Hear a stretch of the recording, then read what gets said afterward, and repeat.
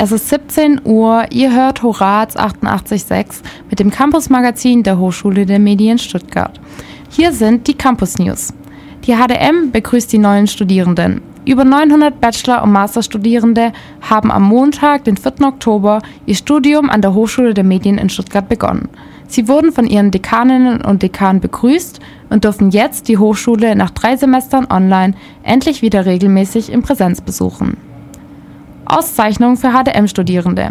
Am 28. September erhielten Julia Pawlow und Tim Winkler vom Studiengang Packaging Development Management den Deutschen Verpackungspreis in der Kategorie Nachwuchs. Der Deutsche Verpackungspreis ist ein internationaler Leistungswettbewerb, dessen Ziel die Prämierung und Förderung zukunftsweisender Lösungen und Entwicklungen für Verpackungen ist. Die Preisverleihung fand im Rahmen der Branchenmesse Fachpark in Nürnberg statt. Parkraumsituation am Campus Vaihingen. Die Parkraumöglichkeiten der Hochschule der Medien sind seit diesem Sommer sehr limitiert, denn der Parkplatz auf der gegenüberliegenden Seite des Universitätsgebäudes an der Nobelstraße 10 wurde entfernt. Es besteht die Möglichkeit, für 2 Euro am Tag in der Tiefgarage des Campus Guest zu parken.